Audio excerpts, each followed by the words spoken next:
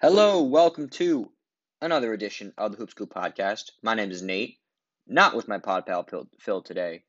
Today, doing a little bit of a solo pod. Phil not feeling his best, so I'm going to be previewing the playing games that we are about to play, all the matchups to consider, which ones are most important, what to watch for, and the ones that maybe we're not as interested in. But regardless, we're going to get into all four games, and I'm going to give my predictions for who's going to end up coming out of this and moving on to the real playoff tournament. So let's start in the Eastern Conference. We have our Eastern Conference games starting tonight. Two games, the Charlotte Hornets playing the Indiana Pacers, and then the Boston Celtics playing the Washington Wizards. Let's start with that first matchup, Pacers-Hornets. Two teams that have in a way had similar seasons where they got off to pretty nice starts. Both of those teams were pretty squarely in the playoff picture for the first, 15 to 20 games or so. And then injuries hit, and then more injuries hit. And now we are here, these teams playing in the 9-10 game. So let's start with Charlotte. Charlotte obviously has just been decimated by injuries, most notably Gordon Hayward, who will not be playing tonight. It's unclear even if Gordon Hayward will be available if they move on to the playoffs. And make no doubt about it, Hayward was their best player while he was playing. I know Rozier had a really nice season, but Hayward was really the most consistent guy on that team on both ends. And without him, it's just a huge hole in their lineup. They're playing a lot of three-guard lineups. All three of those guards that they play, Rozier, Devontae Graham, and LaMelo Ball, all dynamic, all can make plays, but the consistency at the three that Hayward provides is just not there right now. So that's an issue. But regardless, I still am very excited to watch this game, even though I don't think either of these teams have much of a chance to make any real noise in the playoffs. Indiana. Let's look at Indiana for a second. Indiana, another team that injuries have just made the season difficult. TJ Warren has not played this season. He's been out since day one after having a very entertaining bubble run last year. He hasn't been in the lineup. Miles Turner, he's done for what seems like the year. So right now we're looking at Caris LeVert, we're looking at Domantas Sabonis, and Malcolm Brogdon, who I assume is going to be available. I'm just going to double check that. But yeah, it seems like he's going to play tonight, even though Malcolm Brogdon's also missed time recently. But most recent news is Pacers enter play tournament with hope Malcolm Brogdon can return. If Brogdon's not there, then that's obviously a huge hole, and maybe we'll see some Oshae Brissett time. I'm not sure. But let's talk about the matchup. So, numbers-wise, Hornets, 22nd in offense for the season. Pacers sit at 14th, so right about league average. Defensively, the Charlotte Hornets sit at 13th. Not bad. Actually, no, that's 13th worst. So that would not be 13th. That would be 17th, essentially. 17th in defense for the Charlotte Hornets. Indiana Pacers sitting at 12th in defense. So, sounds like two playing teams to me. Both these teams kind of hovering around the middle. And on both sides, there's some pluses, there's some minuses, all that. So, what to expect, what to look for in tonight's game? Well, the biggest thing I'd like to see, and we'll see how many minutes he even gets, but LaMelo Ball playing in the spotlight, right? So LaMelo Ball obviously had a very impactful rookie season. He's my rookie of the year for sure, but as of late, hasn't been as consistent, hasn't been as efficient shooting the basketball, hasn't made the same impact he did before the injury, before the wrist injury. But nonetheless, it's always exciting to see a young player in the brightest lights, regardless of if you actually think that team can make noise. I always like to see what these players have when it comes down to it. I think Ja Morant in last year's playing game, even though the Grizzlies lost to Portland in the bubble, I saw a lot out of Ja Morant that really impressed me. His ability to go against a more advanced game plan, which does come in the playoffs, and make plays and produce at a high level. It's always fun to see from young players. So that's number one I'd like to see from Charlotte. Number two is from Indiana. Karis LeVert.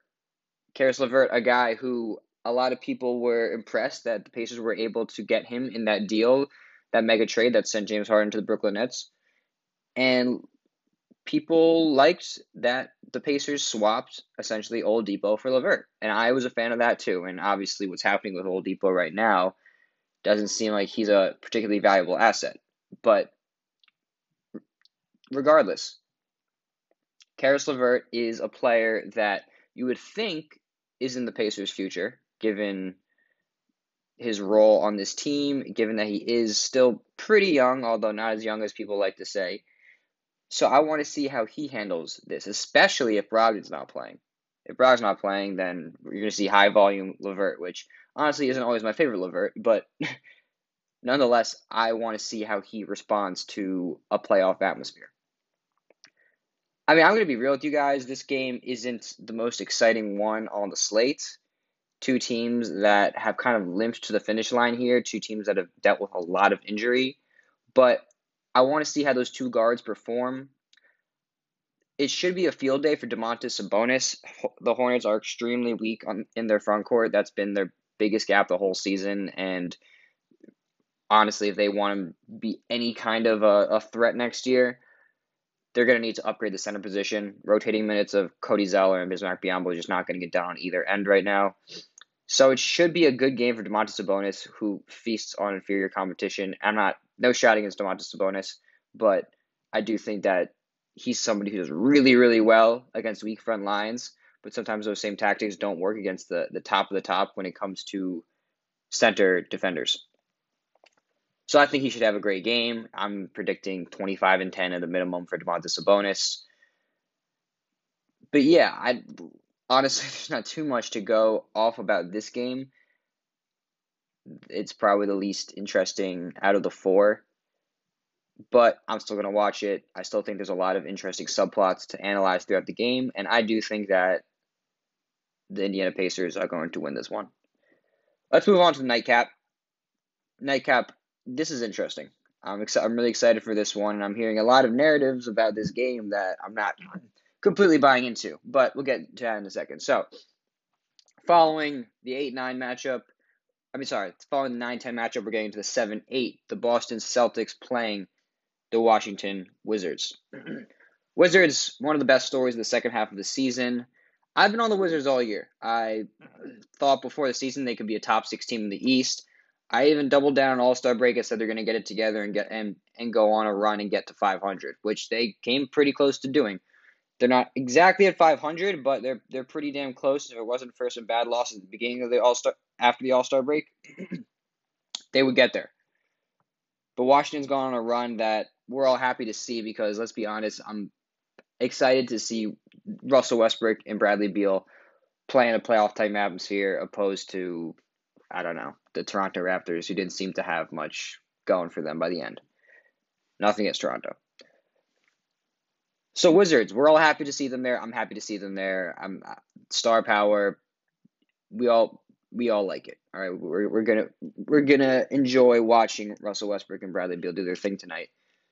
From the Celtics standpoint, I was actually thinking about it recently, and I think the Celtics season is very, very similar to the 76ers season last year, where they have their guys kind of in and out throughout the year, and it's okay for a large part, but it's really just disappointing, and they never get to where they want to be, and then it all kind of comes crumbling down at the end, where their second best player is done for the year. Happened last year with Ben Simmons, happens this year with Jaylen Brown. I think there's a lot of parallels there. I think both of these teams are good, and I can have a whole entire Celtics podcast where I talk about my opinion, where we're getting a little overreactionary to the Boston Celtics. We're getting a little overreactionary to Danny Ainge, the job he's done, and this is just a crappy season, and it happens. I mean, I couldn't tell you how many people thought the sky was falling last season after the 76ers got swept by the Boston Celtics in the first round and saying, oh, they got to blow it up. What's this team going to do? And they did make some changes. They did change their coach, so I'm not going to act like, everything stayed the same. But at the end of the day, I think they had a good team, and it just didn't work out because injuries, other things, yada, yada, yada. Celtics definitely do need to improve their roster. They definitely need to add some depth off the bench. They definitely need some of those young players to step up. But it's been a season with guys in and out. And now that they're missing their second best player in Jaylen Brown, who's a legit star, they don't really have much of a chance in the playoffs. But let's just talk about the playing game for a second and why I think the Boston Celtics are still going to win this game, despite what it seems like everybody just hopping on the Wizards due to how they played the last couple of weeks. So I still think that and one of the big scapegoats, along with Danny Ainge and maybe and Kemba Walker for sure, would be Brad Stevens. And I know everybody likes to pile onto Brad Stevens saying he doesn't have enough energy, the offense is stale.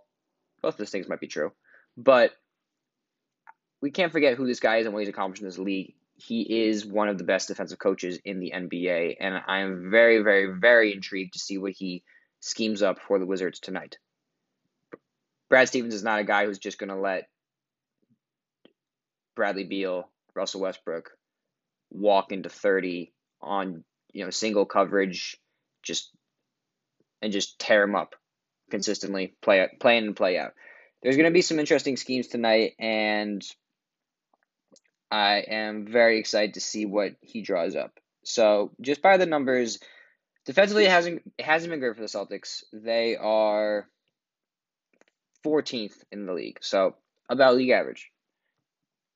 Not great for them. But I do still think that playoff basketball, when it comes to game planning, when it comes to conjuring up schemes, is a little bit of a different animal. And when we're going coach to coach, Brad Stevens to Scott Brooks, I'm taking the Celtics and Brad Stevens all day, every day, for sure. Wizards defensively, they have actually they've probably it's been a lot better in the second half of the year, but overall still not great. They're sitting at 18th in defense. So again, plain type numbers for both of these teams. There's also been a lot of narrative around how the Wizards have the two best players in the series, and I think it's trendy right now to kind of downplay the accomplishments of the Boston Celtics. The Celtics of the past, they haven't accomplished anything this year, but it's trendy to talk crap about Brad Stevens, talk crap about Danny Ainge, do your whole song and dance. But Jason Tatum is the best player in this game. I'll say it again. Jason Tatum is the best player in this game. And if there's anybody that's going to take over the game, anybody with big-time playoff experience, and listen, Russell Westbrook and Bradley Beal have had their games, but if I had to put my money on one player in this series, I keep on saying series, it's just a game, which makes my point even more because you only need one performance. But if I'd put my money on any one player in this game, taking over, making impossible shots, shouldering the offense, it's Jason Tatum. A guy who's been there before several times, who at a young age, it seems like, only rise to the occasion. I think we forget some of those big playoff games he had last year in the bubble. Jason Tatum is the best player in this game. So even though the Wizards have maybe more star power between Westbrook and Beal, I like what I'm getting in Tatum. I like what I'm getting in defensively in Boston, more so than Washington. Both of these teams are very weak in the front court. So I think it's going to be a shooting game. I think a lot of it's going to come down to the three ball. And obviously Kemba Walker is an X factor. But I put my faith in Jason Tatum. I put my faith in Brad Stevens in this game. And I think Boston's going to end up winning it. And then that would mean they get the 7th seed where they play the Brooklyn Nets, where they pretty much have no shot. But I still have fun with it because, as I kind of said in my last segment, when your team isn't a real threat to win the NBA championship, you have to look at it through a different lens. And listen, I'm kind of going through it as a Knicks fan, even though I love what the Knicks are doing, and we should be completely just excitement on 100% based on what this team has accomplished. You're pretty foolish if you think the Knicks have a real chance to win the NBA title. There's 3 teams in the East that have a legitimate chance to win the NBA title. So, obviously I want them to win every game they play, as should Boston Celtics fans. But it's not just that. I'm looking at what's happening. Who's stepping up? Who's playing well? Who is getting game planned for, and how is that game plan affecting their play? Because postseason basketball is a different animal than the regular season. You're going to see different looks. You're going to see more specific and tailor-made scouting reports. The attention to detail is going to be much greater on both sides.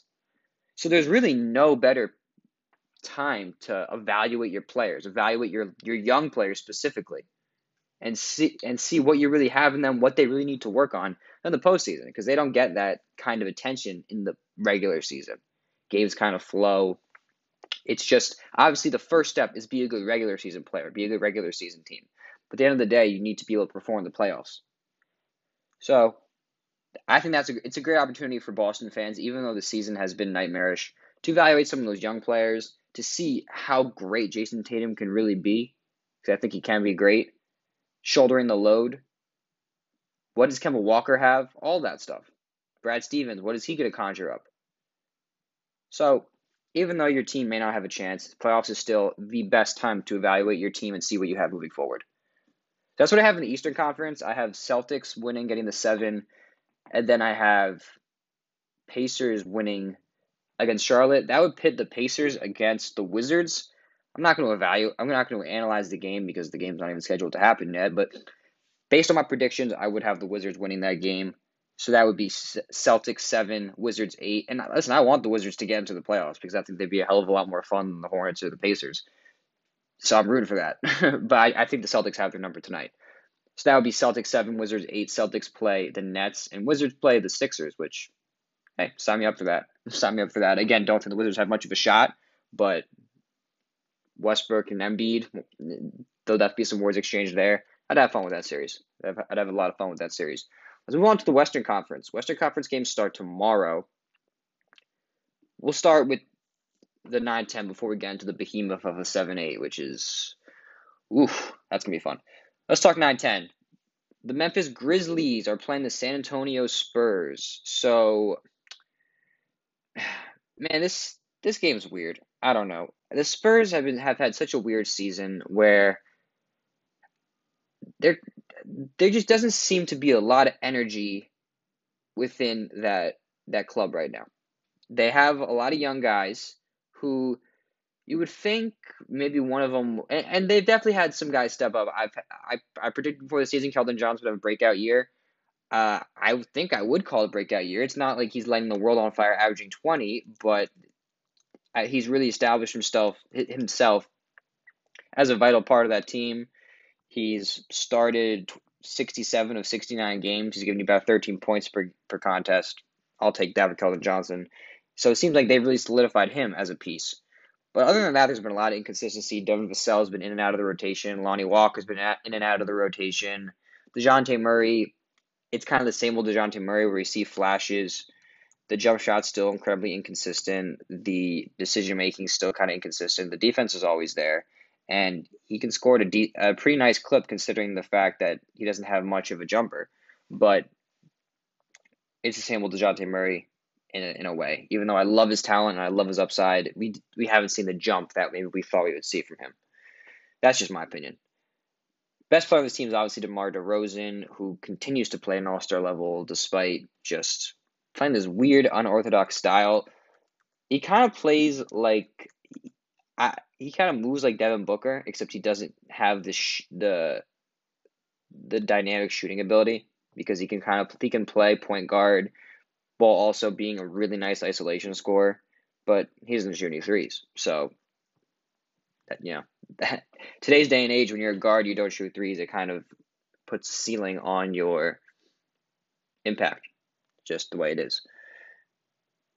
So that's the Spurs. I don't know. It's just hard for me to really get too excited. But one of the bigger developments for me, honestly, I think Jakob Poeltl's had a great year, even though he's not giving you much offensively. I've seen some Spurs games where he's the best defensive player on the court, and I think he's going to be a huge difference maker against Memphis Grizzlies, especially with the way the Grizzlies play. Grizzlies play downhill. The Grizzlies don't turn the ball over. And they're not a very good shooting team. They don't have a lot of dynamic scorers. They don't have a lot of dynamic shooters, but they play a clean style. they take care of the boards, and they play their game. They know who they are. They have an identity. So I'm going to pick Memphis in this game, but I don't have a great feel on it, honestly. Ja has had an interesting season, and after this season, when the dust settles, I'm gonna probably dive more into the Ja tape and really see what was happening. I watched some Ja games where he's just an absolute fire stick, and it doesn't seem like anybody could stop him. But you even saw in the game against Golden State where they took advantage of his hesitance to take the long ball, and it kind of affected the team, and it affected it affected his game, and affected how the offense flows. I mentioned earlier how well he played in last year's playing game against Portland, but that was only one game. We'll see what happens here. Popovich, he's obviously a little long in the tooth, but he's going to want to win this game as much as anybody, and I'm excited to see what game plan he has for Ja Morant, who, although is extremely dynamic and can make plays and no other guy in the league can, there's still those times where I'm like, okay, that's a hole, and it doesn't seem like he's helping the team right now because defensively he's still kind of a gambler. Defensively, he's not really a plus player, and offensively, even though the numbers are pretty solid right now, 19-7, it does seem like sometimes he's a there's a way to kind of take him out of his game. So I'm very, very interested to see how Ja Morant plays, and this kind of goes back to my point where no other better time to evaluate your players than the playoffs. I'm going to pick the Grizzlies in this game, though. I do think that Jonas Valanciunas is going to kind of neutralize Jakob Poeltl in a way. The Grizzlies are one of the best rebounding teams in the league, so I expect them to be pretty solid on the glass and take care of that element. And the Spurs, I watch games where their offense just completely stalls. Their shooting comes and goes, and it's kind of DeRozan and then a lot of question marks. So I'm going to take Memphis to win this game. And that moves us on to the big one. The game with the three superstars, Los Angeles Lakers playing the Golden State Warriors. Oof, and listen, let's preface it with this, okay? The stars are there, but these teams are not in the same class, okay? The Los Angeles Lakers are championship contenders. The Golden State Warriors are not, although Stephen Curry, listen, I'm one of the biggest Steph guys around. Stephen Curry is a top 4 player in the league, and he's capable of carrying a team to win one game any night. So there's that factor of it, and you can't count that out. But man, this is going to be fun because the Lakers start their quest to win a championship as a playing team. I mean, back a few weeks back when LeBron goes down, Davis already been down, and they're playing these games, and Schroeder misses time, and it just seemed like the Lakers they're just spinning the wheels, just waiting, they just turned the hourglass upside down and were just waiting for their guys to return, and in the meantime, just trying to keep their head above water. And we were talking, playing's a possibility, and it was close.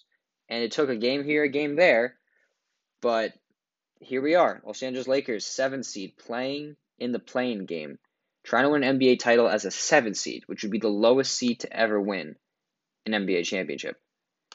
Oof. It's a lot. It's heavy. So let's talk about this game.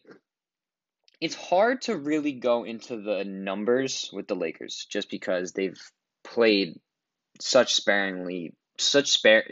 few minutes together this season. So it's hard to really take much out of these numbers. But I'll say this, okay? The Lakers are still trying to find their best 5. And last year, I think we had an idea of who their best 5 was. It was LeBron and AD, obviously. It was Kentavious Caldwell-Pope. I think those three are definitely still there. And then last year, I think by the end, it was probably Rajon Rondo and Danny Green. You could probably, depending on the night, maybe Caruso gets in there. Depending on the night, maybe Kuzma gets in there. But I think by the end, by playoff time, that was their best five. This season, you pencil in those first three. I think Kentavious Caldwell-Pope's very underrated. But outside of that, we're still not sure. You would think Dennis Schroeder would be that guy. He should be that guy, and I think he definitely is he's their third or fourth best player. And then after that, is it Kyle Kuzma? Wesley Matthews is playing a little bit better recently. Is it Alex Caruso? I'm just not entirely sure right now. So they're gonna be feeling that out. They're gonna be feeling that out, and they don't have a lot of time to feel it out. I mean, you could even see in that last game against the Pelicans, their players stayed in there a while, even though they didn't technically need to win that game, although it didn't end up mattering because Portland took care of their business. But they kept their guys in a while, and I think it was for no other reason, but they need every precious game time minute they can because this team doesn't have a lot of time together. And they're trying to make up for lost time. They're trying to make up for lost time right now, which is tough. But I'll say this, they're not the only team that is doing that, okay? I mean, you look at the Eastern Conference with the Brooklyn Nets. No team has played less together than Brooklyn Nets. You look at the Western Conference with Los Angeles Clippers, another team that's been in and out all season. So they're not alone in this boat. But Lakers have championship aspirations. It starts tomorrow night. I'm very interested to see what the center rotation looks like. How many minutes does Andre Drummond get? How many minutes does Andre Drummond get with Anthony Davis? What do they do with Montrezl Harrell, who I know his numbers are solid this year, and he did do a great job of plug in and fill in minutes while Anthony Davis and LeBron James were out. But I haven't loved what I've seen from him when he was playing with Anthony Davis, when he was playing with LeBron. It hasn't smoothed greatly. The pick and roll with Schroeder, you see glimpses of it, but I don't think it's good enough to, it's. Listen, that's the interesting thing with the Schroeder Harrell pick and roll. People were saying from the beginning of the season, oh, that this is going to add such a new element, the Schroeder Harrell pick and roll. I was like, great, yeah. You got LeBron James and Anthony Davis. Okay. How many Schroeder Harrell pick and rolls do you really want to run? The bottom line is you are going to sink and swim with an offense that has LeBron James, Anthony Davis with the ball in their hands. Okay. Sure, the Schroeder Harrell pick and roll, it gets good a couple times a game, but in playoff basketball, the ball needs to be in LeBron James and Anthony Davis's hands, okay? I'm sure teams will sign up for a heavy dose of Schroeder Harrell pick and rolls if it means that Anthony Davis isn't getting the ball in the mid post. If it means that LeBron James is not initiating the offense from the top, okay? It's not the recipe for success. I think that whole thing was overblown. So I'm very interested to see how Harrell fits, and it starts tomorrow. I mean, I'm very excited to see how the Lakers handle this kind of playoff rotation because it's been so hard to evaluate this team this whole season based on the moving parts. You just don't know what's real and what's not. So I'm very, very, very interested to see what's real. How is this team going to approach their lineups going into the postseason? That's my big thing for the Lakers. And then in terms of the game, in terms of trying to win the game, I'd be pretty surprised the Lakers didn't win the game. But again, when you have Stephen Curry on the other side, anything is possible. You would think the Lakers have a huge advantage down low with Anthony Davis. I mean, the Warriors, you got Kevon Looney out there. I know Draymond Green says he guard centers. Okay, Draymond, sure. So, you would think they'd be able to hammer them on the boards. And you would think they'd be able to play pretty solid defense on the Warriors because given all of this turnover and all of the in and out movement of the rotations, the Lakers still have the number one defense in the NBA, which is very impressive. Very impressive. So we'll see. We will see what happens from a Lakers standpoint. Let's talk Warriors for a second. So Warriors, Stephen Curry, He's as good as ever. He's as good as ever. And I never wavered with my confidence in Steph. I mean, people love to just kind of write people off. It's kind of the cycle. We like to praise a guy, watch him struggle, and then write him off. I'm guilty of it sometimes too, for sure. But Stephen Curry, I mean, people were saying that he couldn't handle this burden. He doesn't know what it's like to play with inferior teammates like LeBron James has in the past. The fact that Stephen Curry has carried this team to the 8th seed in the West, an above 500 record. I mean, this team is the worst team in the NBA without Stephen Curry. No reservations about it. So take what you want from that, all right? Maybe they're not the 1 seed, but guess what? I mean, when LeBron James had a team like this in 2018, they were the 4th seed in the East, all right? 4th in the East, Warriors the 8th seed in the West, all right? That's what superstars do, all right? They're not going to carry you to the 1 seed. That's absurd, okay? This is the NBA. These teams are very, very good. These teams at the top. These are very, very good teams with multiple very, very good players. But Stephen Curry is a great player. He's an elite player. He's a top 4 player in the world. And he showed it this year with an MVP type season. I'd probably vote him 3rd right now. So, of course, the Warriors have the ability to make an upset because they have Curry, okay? Because they do have some pieces that are playing better. And maybe if the Warriors role players can hit their open shots and the Lakers don't, because the Lakers still, I do think, are a little inconsistent shooting the ball with their depth. Case Caldwell-Pope has established himself as pretty consistent, and outside of that, it's kind of a crapshoot. Kuzma, I'm not really sure what I'm getting. Caruso, I'm not really sure what I'm getting. Schroeder, solid, but the jump shot isn't exactly his forte. So I guess the Warriors could win the 3-point battle. That's definitely a possibility. But, I mean, it's not like the Warriors are loaded with snipers. I mean, this team, despite having Stephen Curry, is 21st in the NBA in 3-pointers per 100 possessions. So take with that what you will. The Lakers are down near the bottom, but the Lakers don't lean on that. The Lakers don't lean on being a 3-point heavy team, and the Warriors actually don't. I mean, when Curry's not on the floor, they kind of revert back to some archaic type of offense because they just don't have the personnel.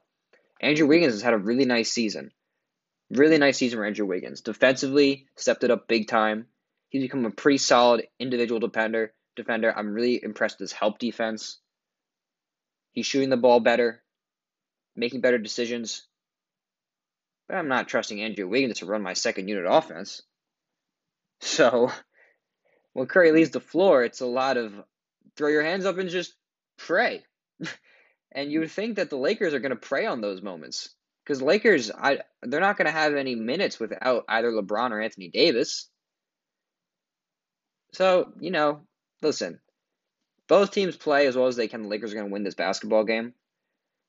And I think that as much as we love the star story, stars versus stars, that's not how basketball works. Okay. This is one team that's a lot better than the other. The Lakers are a championship roster. The Warriors are not. But regardless, this is going to be a lot of fun. 3 superstars. LeBron James, the best player in the world. Stephen Curry, a top 4 player in the world. Anthony Davis, probably a top 6 player in the world. That's fun in a playoff atmosphere. Sign me up for that. So whatever you want to say about the play-in tournament, and I have my gripes. The fact that we get this kind of matchup in a 1 game, that's good. Good on the NBA. Obviously, it worked in an interesting way because the Lakers are way too good to be in the 7. But here we are. I'm going to pick the Lakers to win. I'm going to pick the Warriors to beat the Grizzlies because I don't want to see the Grizzlies in the playoffs. I'm just kidding. But I'd much rather see the Warriors and Stephen Curry in a 7-game series. So those are my picks. I'm going in the Eastern Conference. Boston gets the 7. Washington gets the 8. In the West, I'm going Lakers get the 7. Golden State gets the 8. So I guess it's just chalk. Oh, well. Well, regardless, it's going to be a lot of fun. I'm really looking forward to it. And we'll do our playoff preview, our whole entire playoff preview as soon as the final matchups are set. So thank you for listening. My name is Nate. If you enjoyed the podcast, please follow us on Twitter. Listen to our pod on all platforms. And catch us on YouTube, Hoop Scoop, for all of our latest videos. Catch you guys next time. Peace.